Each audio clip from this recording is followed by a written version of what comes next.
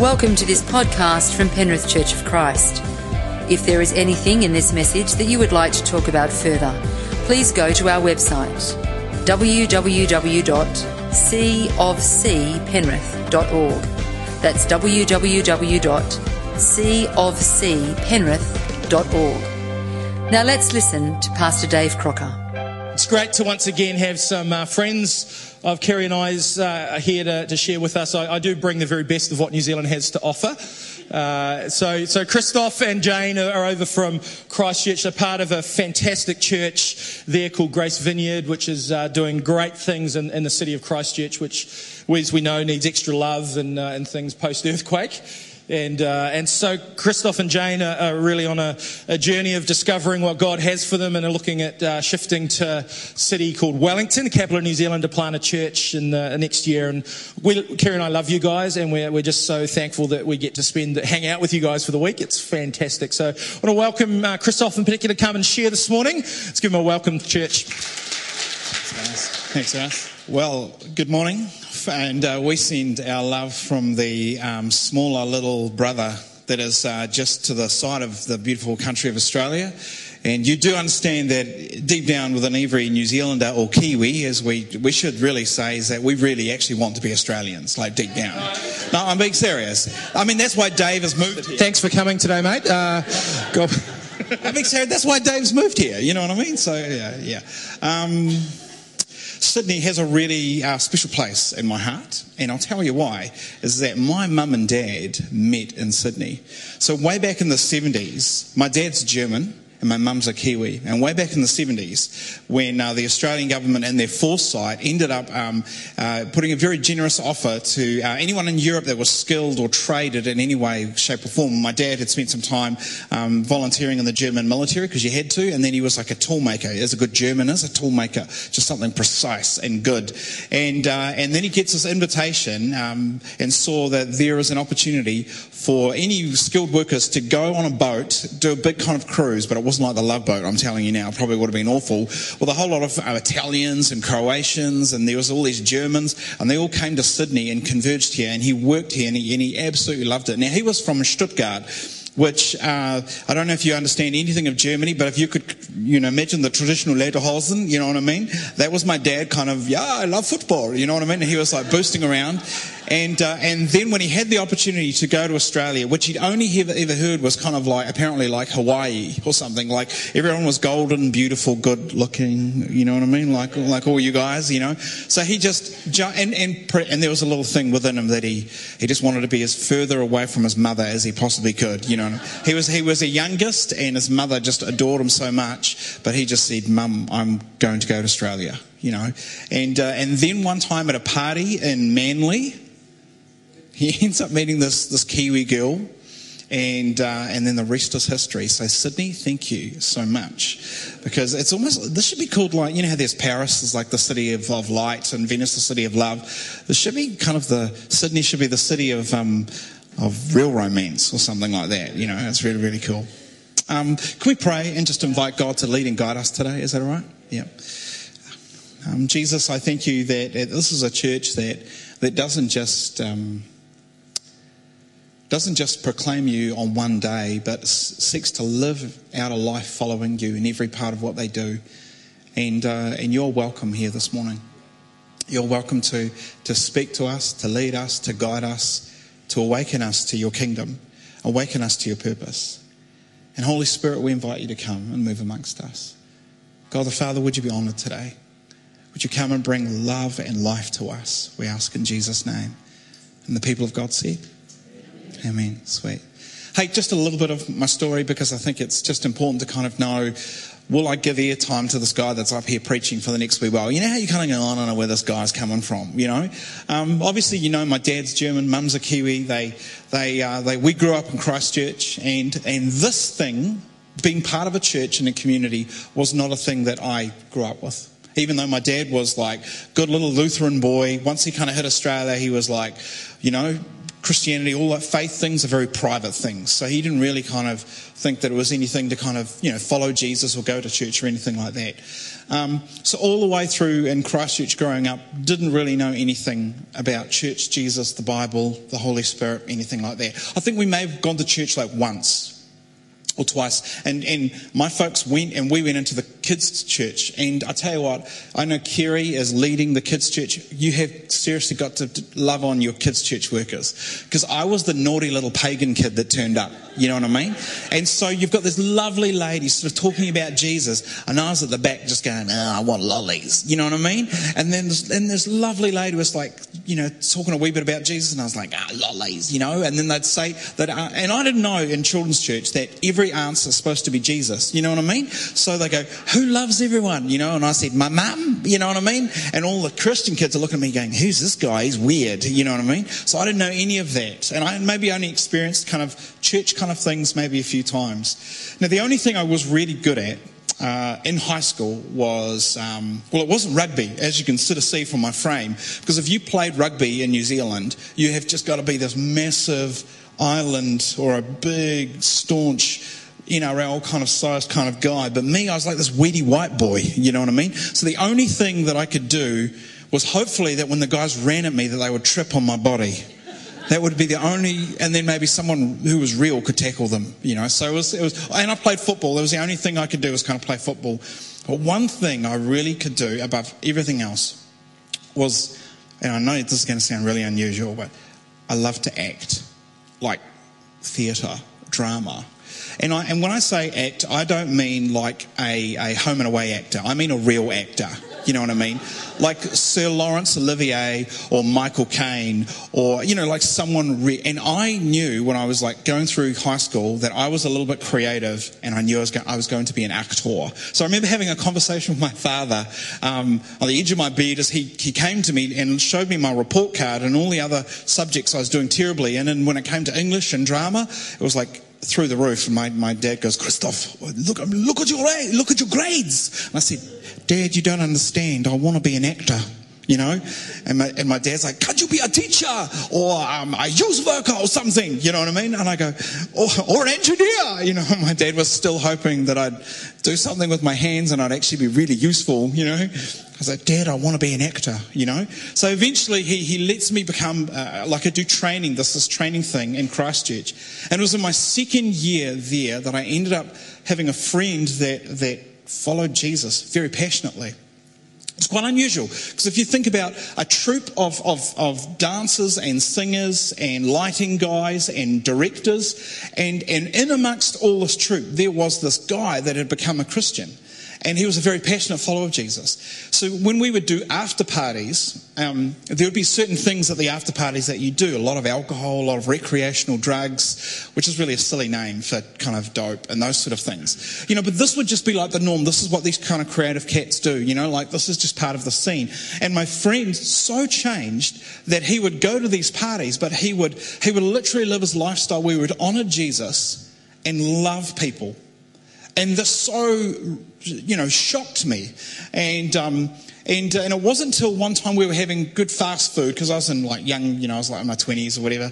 And we would go and have, there's this thing called Georgie Pie. I don't know if you've ever heard of it, but it's it's pretty much, instead of selling burgers, they sold pies. I know, it must just be a Kiwi thing. Anyway, so one time we're having this conversation in this fast food restaurant, and he leans into me and he says, Christoph, do you know Jesus? And I said, what did you just say to me? He goes, do you know Jesus? Now, he didn't actually point. I'm just putting that in there for dramatic effect and stuff, because he had a pie in his hand. So it was more like this. Do you know Jesus? He goes, do you know Jesus? And I was just like, what are you talking about? And I realised my friend had gone all religious. So I made this decision. And then I realised all his lifestyle things. He didn't swear. He didn't drink. He was real angry all the time, and he sort of changed. And I realised I'm going to bring my friend back. Do you know what I mean? I thought I'm going to bring my friend back from whatever thing he's doing with this Jesus. I want my friend back. Have you ever had someone that has really changed because God has been in their life and actually brought transformation? Well, I didn't like that. I want my old friend who was angry, that did drugs with me, and he was just stupid. I wanted my stupid friend back, you know what I mean? Because you got to understand, that was just what I was thinking. So I decided to totally embarrass him and ridicule him for months about his faith. So we would be at parties, and I would make fun of him in front of everyone. So everyone's having drinks or whatever, and I'd say, Hey, Brendan, isn't he an idiot for being a Christian? And everyone else would go, laugh away and giggle. And he would always look at me with such great love. Such great love. Every moment I could, I was saying, don't go to church. Don't do those things. Why don't you come and just do what you used to do when we used to drink a lot. And we used to just drink and drink and drink. Just do that again. And he's going, I don't need any. And he may have one beer. He'd have one beer and he'd say, I don't need any more. I've got God. And I was like, don't say that. It's frustrating me. You know what I mean? So all this time he started, and I was hassling him. I was ridiculing him. I was making him small for his faith, but he was actually incredibly gracious and loving and kind. And all this time he began praying for me. Now, I know some of you might not actually be kind of Christians or followers of Jesus and that, but prayer is this thing where people that are in a relationship with God, they talk to God and then they listen to God. And it's about fostering and awakening a relationship with God. It's absolutely amazing. Prayer is that simple, yet we seem to complicate it. So what Brendan would do is that every time I was an idiot, he would say, Jesus, Christoph is such an idiot, but you love him. Would you show yourself to him and make him real? That was his prayer. It wasn't like he was really spiritual, like he would say, oh, Jesus, I cometh to thee unto thee, and I do saith that Christoph is an idiot. You know what I mean? He didn't pray like that. He just literally said, Christoph is a drop kick at the moment, but you love him, and would you show yourself to him? And over the months, I remember going to after parties, and everyone else was getting wasted. And I was going, something within me is going, I just don't want to get wasted. So I was sitting there, and I remember seeing all these people and partying and crazy things was happening. And I was sitting there going, what on earth is this all about? I would go home at night, lie in my bed, and I thought, I'm going to be an actor. That's the only thing I want to do. I want to be an actor. I knew I wasn't like good looking, like Brad Pitt. You know what I mean? I know that surprises most of you here. I knew I didn't have, but I knew if I was a real good actor, then I could make up for the abs. At the moment, I only just have an ab. You know what I mean? So I thought, yeah. But I was lying there and I realised all the people that were incredibly creative and beautiful, and they were all just like, depression, all these problems, and I really wanted to find someone and fall in love, and I looked at my mates and they would just go from girl to girl to girl, and I'm going, man, relationships don't seem to fulfill people. Acting and being famous and being creative doesn't fulfill. And I was just going, what on earth is this thing about? So I was like, God was awakening me to how poor I really was. See, there is a richness in knowing Jesus and pursuing Jesus that brings life to people. And in the absence of that, I thought I was living, but I was really existing before Jesus. So I'll say that again. Before Jesus, you're actually just existing. There is great potential, great beauty that you could do, but it's not until we actually know and follow and submit and yield ourselves to Jesus that suddenly we come to life. But I was in this in-between. I was going, what is this thing all about? Because getting money and all the success, it just doesn't work. Now, things really changed with my friend Brendan. He invited me to a camp, but he didn't tell me it was like a Christian camp, okay? So Christians are, just so sneaky, you know what I mean?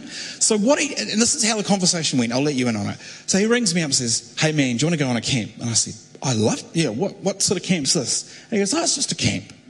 I said, so then I asked, as you do, are there going to be girls at this camp? He goes, oh yeah, man, there's going to be heaps of babes at this camp. I said, really? He goes, man, there's going to be babes. And I said, man, I'm going to this. So you're telling me we just go to this camp and there's just babes there? Oh yeah, there's heaps of babes at this camp. So what do? We just hang out and there's babes. And I went, oh yeah, I'm in.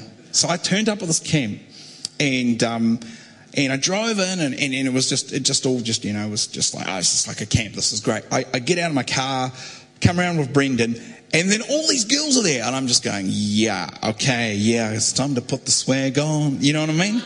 And as I'm wandering over, I realise that these girls are like 13 and 14-year-olds.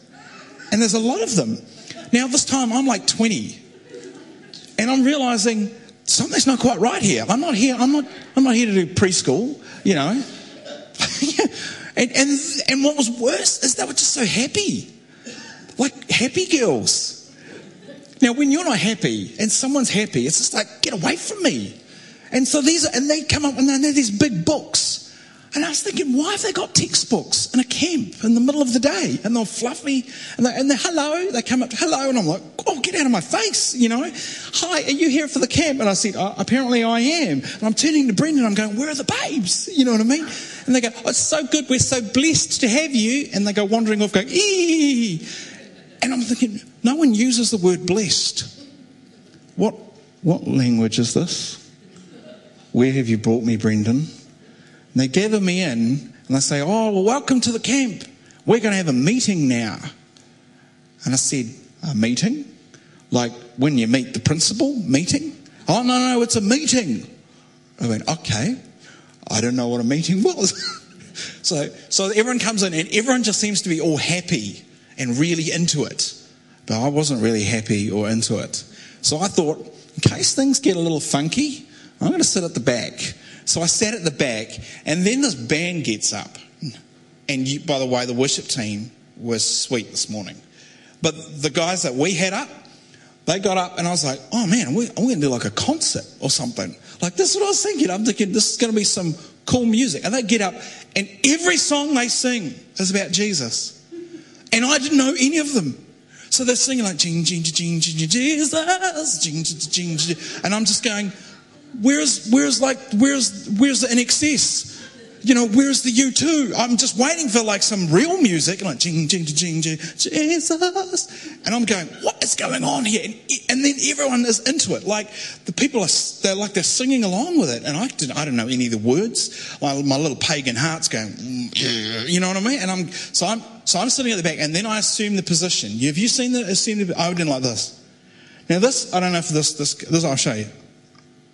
This says to anyone, just don't talk to me, don't move me, don't go near me, because I might backhand you. You know what I mean? It was like that. Everyone's all happy, and eventually the music finishes, the worship finishes, and then this guy gets up and goes, and now it's time for our speaker.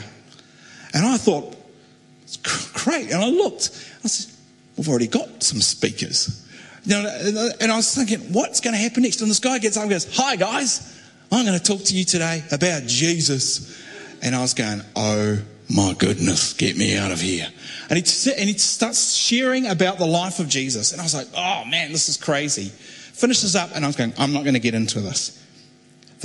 And then we kind of finish up, and I'm going, no, I don't want any part of this. We end up leaving, go and do some more camp stuff, come back, and then there was another meeting, and they did this again and again and again. And but I just thought it was like torture. Like they're just bringing me into this meeting to kind of tell me like more about Jesus. I was like, oh my goodness. But there was this one time around the middle of the camp where the guy gets up again, and he starts talking about the condition of our lives. He talks about the brokenness of people that are apart from God. And for the first time, I heard and saw and understood about Jesus. Like it was like, I had listened, hadn't listened really, all through this camp, but for the first time I was hearing about Jesus, and suddenly this thought comes into my mind. Instead of like, you know, go away, you don't want to hear this, suddenly I was going, here's the thought, you need him. And I was like, no, I couldn't believe it. It was just something was stirring within me. Now, the guy at the front, I don't even know his name. I can't even remember his name.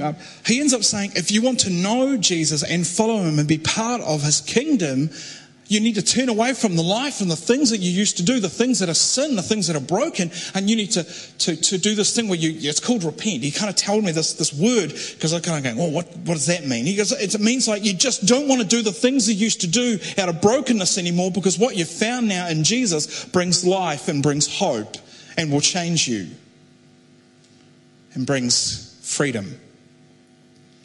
I was sitting at the back, and then in my soul, I knew that I needed this Jesus. So he then says, if you want to know Jesus, come up the front. I was like, and I was the only guy that got up. Everyone else was on the Jesus page. Everyone else was all happy and just Christian. I was not. I was the pagan guy, angry, I get up, but I know that Jesus, if this is so true, what is shared in the scriptures and what my friend Brendan has been living in such a way of great love and great grace, if this is true, then I desire him above anything else. So this guy's surprised because I was like the naughty guy, and I wasn't even really naughty, but I was naughty. He's like, crikey, you know what I mean? I come wandering up and he sees me and he goes, kneel. And I went, right, you know what I mean? So I kneeled down. He says, I'm going to teach you how to pray. And I said, how do you pray? This is what's going on in my head. How do you pray? He says, it's just like having a conversation with God. And in my head I'm going, but God doesn't listen to me because God's not real. He puts his hand on my shoulder and he says, God, would you show yourself to this man? And suddenly I experience love and life. I actually experience God. See, God is actually inviting us to experience him.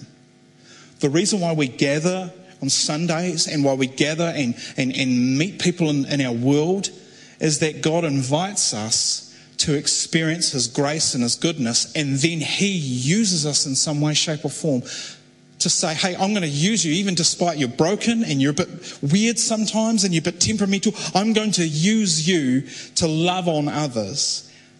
And here I was, and suddenly God was real. And I haven't looked back since. Some of y'all here tonight, this day, Christ is inviting you to come and know him. Christ is inviting you to put aside the games and the fear and to come and find relationship with him. And the songs that we have sung, the things that we sing around salvation, like when Jesus comes and Jesus comes and meets us, it's far greater than just saving us from hell or our sin. There's this invitation to God bringing full life to us. And then added to that, Jesus actually takes great pleasure in using people that aren't really onto it. And then say, you want to know what the church looks like? It looks like a bunch of people that are very honest about their mistakes and their brokenness, but find great love and the grace of Christ to live lives that are incredibly different. And I'm part of a tradition, just like this church, and following Jesus with all our lives, with inviting God's Spirit to help us, to lead us and guide us, and to see the kingdom of God come and his will be done. Because I know the reason why you're here this morning is not just because you're going through the rhythms and the rituals. By the way, having a rhythm to your life is actually really, really good. Like you get up, you have breakfast, or some of you get up and you have a coffee. You do certain things at certain times. And this is a rhythm that followers of Jesus find where we gather together and we realize that church isn't just about me. And we realize that church is actually about a whole bunch of people that are really, really different from us. See, I'd be worried if I look across here and I go, oh, everyone's the same. Everyone's the same, blue collar. We all live here. We all sound like this. There's this invitation. When you know that the kingdom of God has come amongst the people, it actually is meant to look so diverse and so different that if someone would come in who does not know about Jesus or the kingdom, they would come in and they would look in here. They would see this community here and they go, this thing shouldn't work. Look at you. You live on the rich side of town and you're like a lawyer and you're retired and you shouldn't talk to these young people. And there's families here and you're part Maori and you're Indian and you shouldn't all get on together. You're like skateboarders and you've got tattoos. You shouldn't be together. But there's this invitation that Jesus gives that the kingdom will look incredibly diverse. Incredibly diverse. So what I would love to do today is to open the scriptures, because I know some of you love scripture and you're like, I don't like this preacher that much at the moment because he has not opened the word of God yet. And he shall be smitten during morning tea time, I assure you. But I would love to just go and explore the Gospel of Luke chapter 4. So if you have your Bibles with you, that's great. It's in the New Testament. If you're with somebody, maybe you didn't bring your Bible, you've got your iPad or something like that, go snuggle up next to somebody. This is your chance now to have a chance to kind of say g'day to somebody and snuggle up. And we'll read.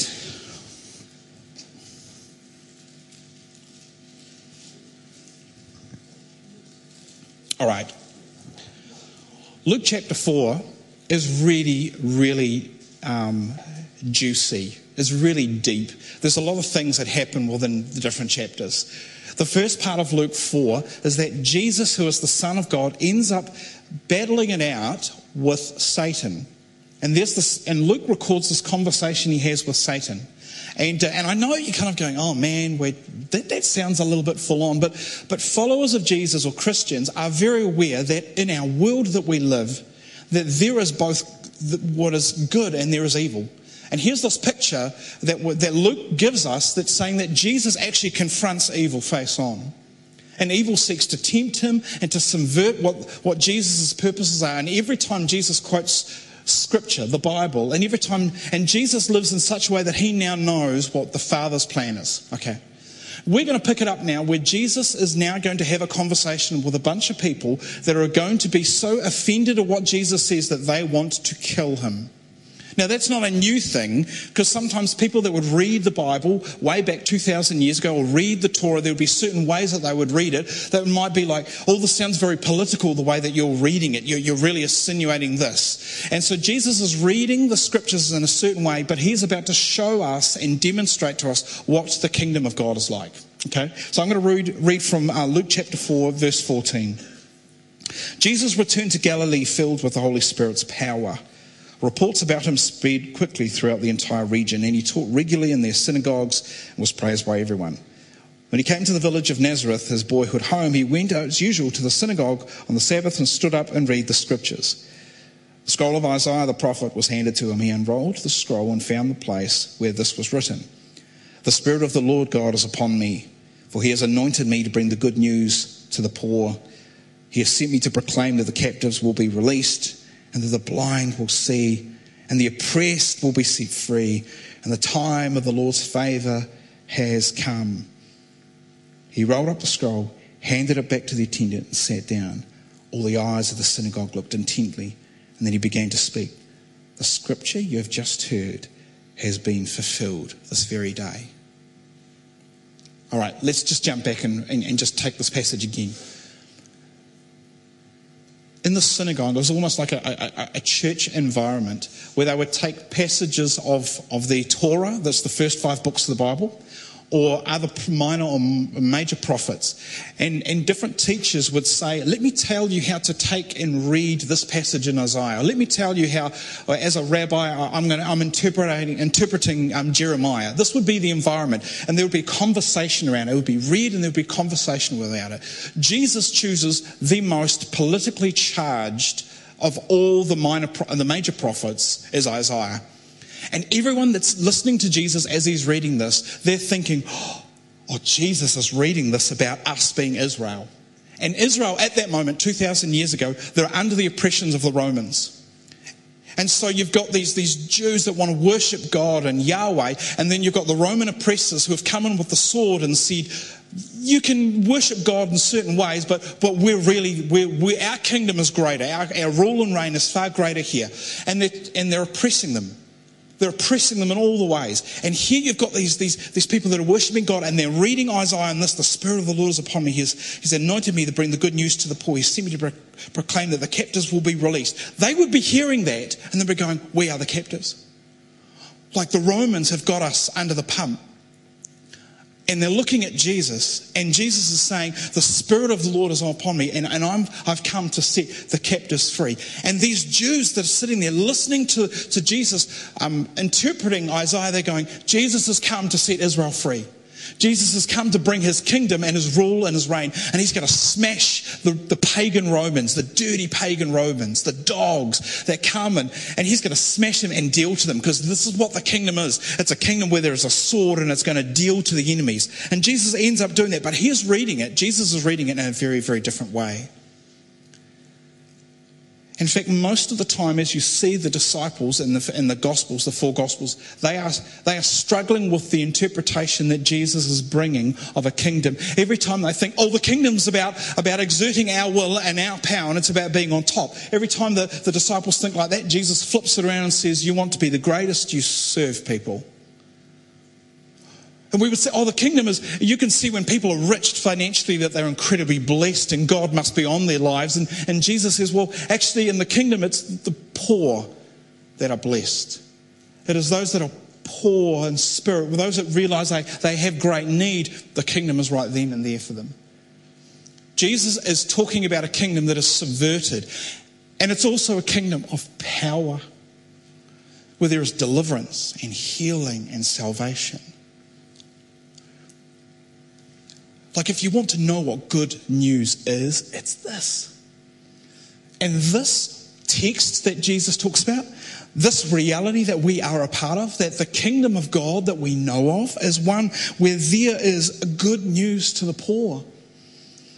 It is a kingdom that sees the captives released, the blind can free, and the Lord's favor comes. This is something that we are to live and embody with our lives. This is the kind of king and the kingdom. Jesus is saying, you want to know what my kingdom is about? This is what it's about. It's about the poor. It's about seeing deliverance happen. It's about freedom. It's about hope. It's about my life. So, in verse 20, he rolled up the scroll, handed it back to the attendant, sat down. All the eyes of the synagogue looked on him attentively, and then he began to speak. The scripture you've just heard has been fulfilled to this very day. Verse 22, everyone spoke well of him and was amazed by his gracious words that came from his lips. How can this be, they asked. Is this Joseph's son? Joseph is his earthly father. Then he said, you will undoubtedly quote this proverb, physician, heal yourself, meaning do miracles here in your hometown like those you did in Capernaum. But I tell you the truth, no prophet is accepted in his hometown. Here Jesus is then going, because you know me and you've seen me grow up, you're about to struggle with knowing who I really am and what my agenda is. And then he goes on. Now, Jesus goes on in this next bit to tell two stories. And these two stories offend the people that he's with and almost get him killed. Let me read them to you. Certainly, there were many needy widows in Israel in Elijah's time. When the heavens were closed for 3.5 years, a severe famine devastated the land. Yet Elijah was not sent to any of them. He was sent to a foreigner, a widow of Zarephath in the land of Sidon.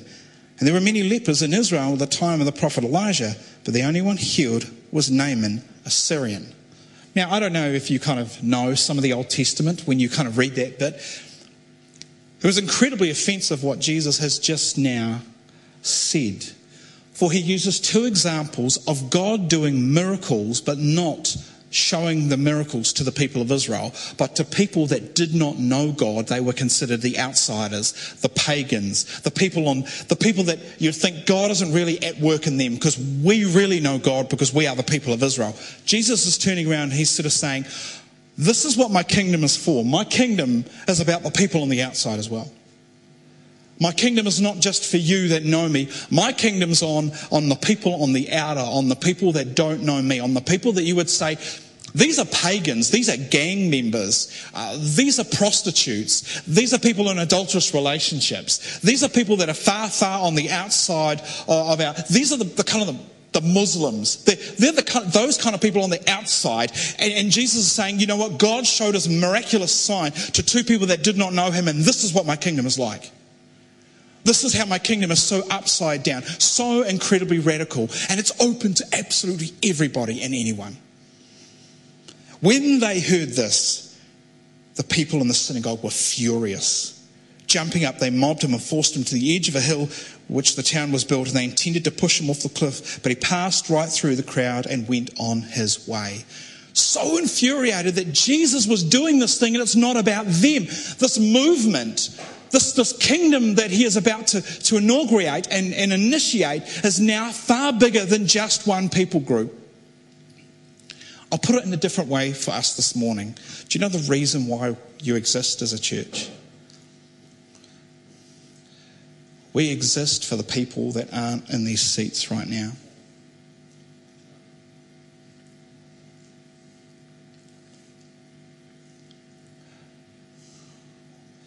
We exist to come to the lost and the broken to say, there is a kingdom that invites you and welcomes you.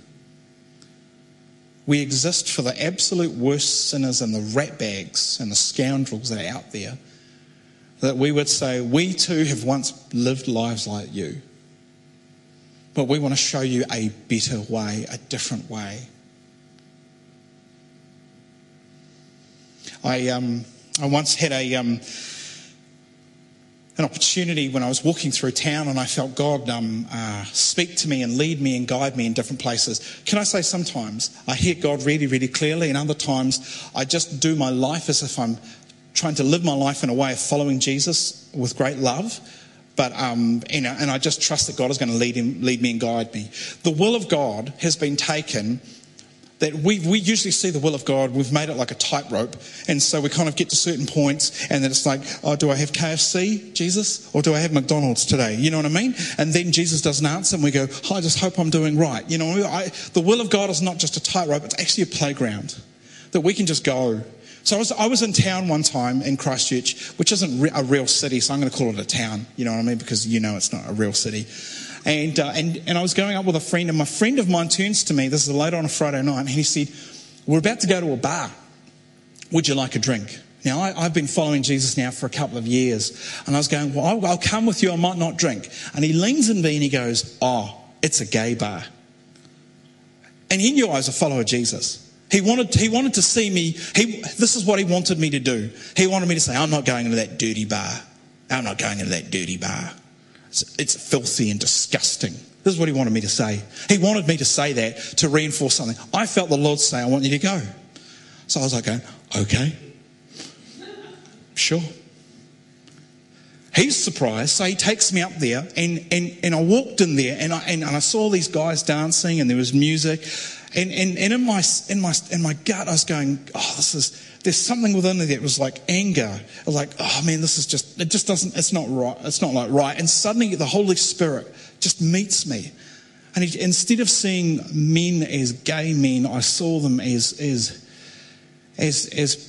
people loved by God, just trying to find love.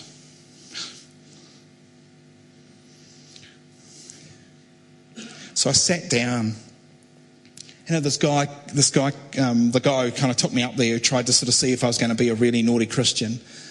And I sat there and started having conversations with some guys. And eventually this one other guy comes over that I knew, who was really lost, really broken at the time. And he leans into me and he goes, I see you're wearing a jacket. What's on your jacket? He was just trying to be silly.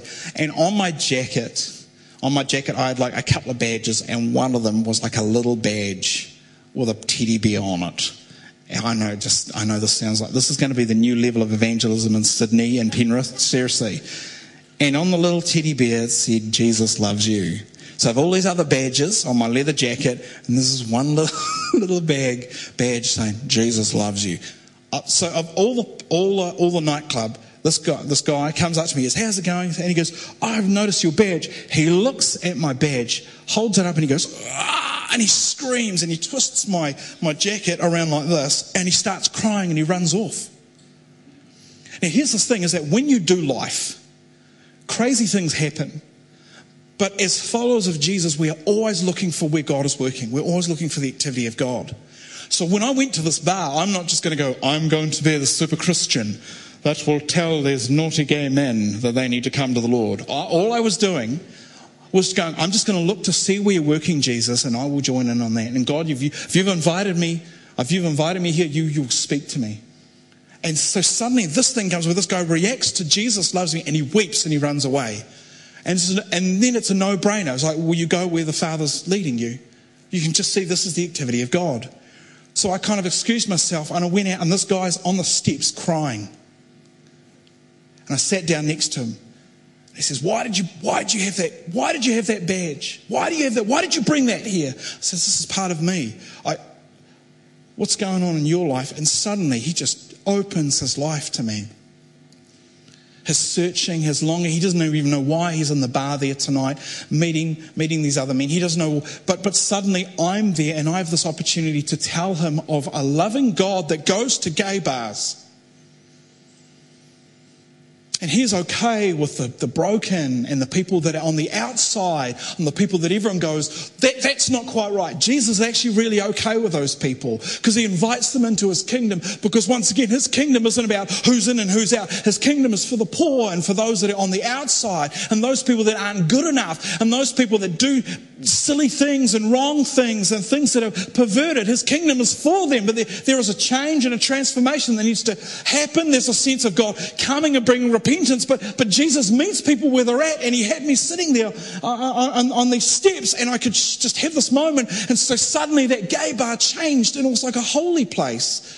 It was like God was there. I can't describe it. It was different from when I gather and be involved in church. There was a moment where right in the middle of all this thing where you think, it shouldn't be like this, the kingdom came. There was a sense of God anoints to the poor. The captives will be released. The blind will be set free. And there's a sense of God's favor has come. This is the kingdom that we are involved in. A kingdom of great power. A kingdom of great love. A kingdom that is absolutely upside down. It's a kingdom that we can see God move. How much time have I got, Dave? Because there's nothing worse when a visiting speaker dude goes over time, eh? It's nothing worse, you know what I mean? It's like no friendly conversation with you afterwards. It's like, you talked for 3 hours, you idiot. 5? All right. No, it really is. I will do 5. I will do 5. All right. John chapter 5, Jesus has a beautiful conversation with a guy who had a withered hand, and then Jesus heals it on what's called the Sabbath. And this becomes this incredibly religious issue around who follows the Sabbath or not. And Jesus' kingdom is a lot different than what just the rules are. And what Jesus then demonstrates, the kingdom comes, and seeing a withered hand suddenly becomes straight. The religious leaders miss the purpose of a miracle because they only get caught up on the law when everyone else sees that this is what God's kingdom is like, is a kingdom that is about healing. It's a kingdom about deliverance. A kingdom is about salvation. And I would love to invite you to look often in how you live your lives, to say, God, just like in John 5, I just want to do what the Father is doing. Those were Jesus' word in John chapter 5. I do nothing on my own. I just see where the Father is working, and I join in that. There are moments, little moments, where God is inviting you all the time to see what he's doing and get involved. And you don't have to be the caliber of Pastor Dave with certain gifts and certain anointing. There's this invitation where God actually really loves delighting and using people that don't really rate themselves, but they rate God, and they will follow God with great love and great obedience. And this is so accessible to us. I'm not talking about let's just beat you up because you're not like super Christians. No, it's really accessible. Just going, I may just be like an office worker, but everywhere you go, there is the potential that God is going to be showing you what he is doing in this world. And you are going to have eyes and ears to see it, and you can just get involved. And it's so beautiful. And you need the power of the Holy Spirit to do it. And that's the cool thing. So when we talk about, the Holy Spirit coming, the Holy Spirit comes not just to comfort us alone, but the Holy Spirit comes to actually empower us to live the life he's called us to. One time I was going with a pastor of ours, and we decided to do something a little bit risky because pastors are weird people, you know what I mean? And we're just like, and we just thought we're going to wander the streets and just see who God speaks to us about, and we're going to talk to them. I don't know if you've ever done that, but it's just something in my gut just goes, I don't like this. I'd rather know somebody, and we're having a coffee, Sydney's got good coffee. Maybe it does, doesn't it? And where you could you'd be able to encourage somebody. But as I was wandering along, my other pastor, and this really freaks me out, he was just like, I don't know who to talk to. So he goes, I feel God, maybe God's leading me to that Asian lady. So he wanders over to this Asian lady. It's so funny. And he goes, and I could see him just going, and he's trying to talk to this Asian lady, and she goes, me not speak English, you know what I mean? And he was just like so bummed by it, he wandered off, and he goes, I don't know about that, you know what I mean? And I was like, it's okay, Tony, it's cool. Because this is the thing with God, is that God actually loves people giving it a go, rather than running away in fear. And as I was going past a restaurant, there was this lady cleaning a bench, and I felt God say, I want you to go talk to her. And I was like, oh no. Now, you would think that I would go, oh yes, Jesus, I will do that. But I was actually afraid. So I went, no. So I wandered a wee bit on. She finished off, she went in there. And then as Tony and I walked, Tony kind of ends, if we finished at a corner because we kind of didn't know what to do anymore. And he goes, oh, well, I don't know who God's got me to speak to anymore. And he was going, I've just kind of failed at this. You know what I mean? I'm just being real honest. Pastors have really days where you just go, you just take risks and it doesn't work. And I said to Tony, I meant to go back and I meant to talk to this lady. So he goes, oh, that's awesome. I'll pray for you. So he ends up sitting out in front of the shop and I wander in, and now the stakes have raised. Now it's not just like, it would have been easier if I'd actually talked to her out in the shop, but she's now inside and now she's cleaning inside. And so I wander in and I look for this lady, and there she was. And like, so this other girl goes, hello, how can I help you? Do you want to have a table? And I went, no, I don't want a table. I want to talk to her. And she went, oh, you want to talk to her, do you? And I went, no, not like that. You know what I mean? I was trying to explain to her, I just need to talk to her. What's her name? Her name's Janelle. And I went, all right. So I kind of went, okay, God, if you've got me on this assignment, I'll do what you want me to do. So I wandered over and I said, Janelle. And she just turned around and goes, who are you? And I said, and then like, you know how you get to a certain point, you're going, you're just going to sound stupid. Like, you know what I mean? So I thought, well, what do I do? I'm Janelle, I'm a pastor. You know what I mean? And I thought, oh no, Christchurch, no one, this is going to sound stupid. So Janelle, today we have just set aside time, but we are listening to what God is saying to people. And I saw you, and I sensed God wanting to say this to you. And I had this picture for her, this picture of God awakening her to the reality of Jesus, and that she needed to come and know that. Now, Janelle's a good Irish girl. Because in the Christchurch rebuild, we've got a whole lot of Filipinos and Irishmen coming over, and Irish girls, everyone's coming over at the moment. She looks at me, her eyes like suddenly wide. She looks, the other girls now who are thinking I'm now asking her for her phone number or something, all these girls are pretending to be kind of cleaning, but they're like this. You know what I mean? And Janelle goes, oh. And I said, look, God loves you. And he sees you and he's calling you to himself. And she goes, who are you? And I said, I'm Christoph. I'm a pastor. And she goes, I don't know what that is. But I don't know what to do with that now. And then we're just standing there. What do you do then? It was like an awkward Christian moment. But I think that's all I was meant to do. So I wandered on out.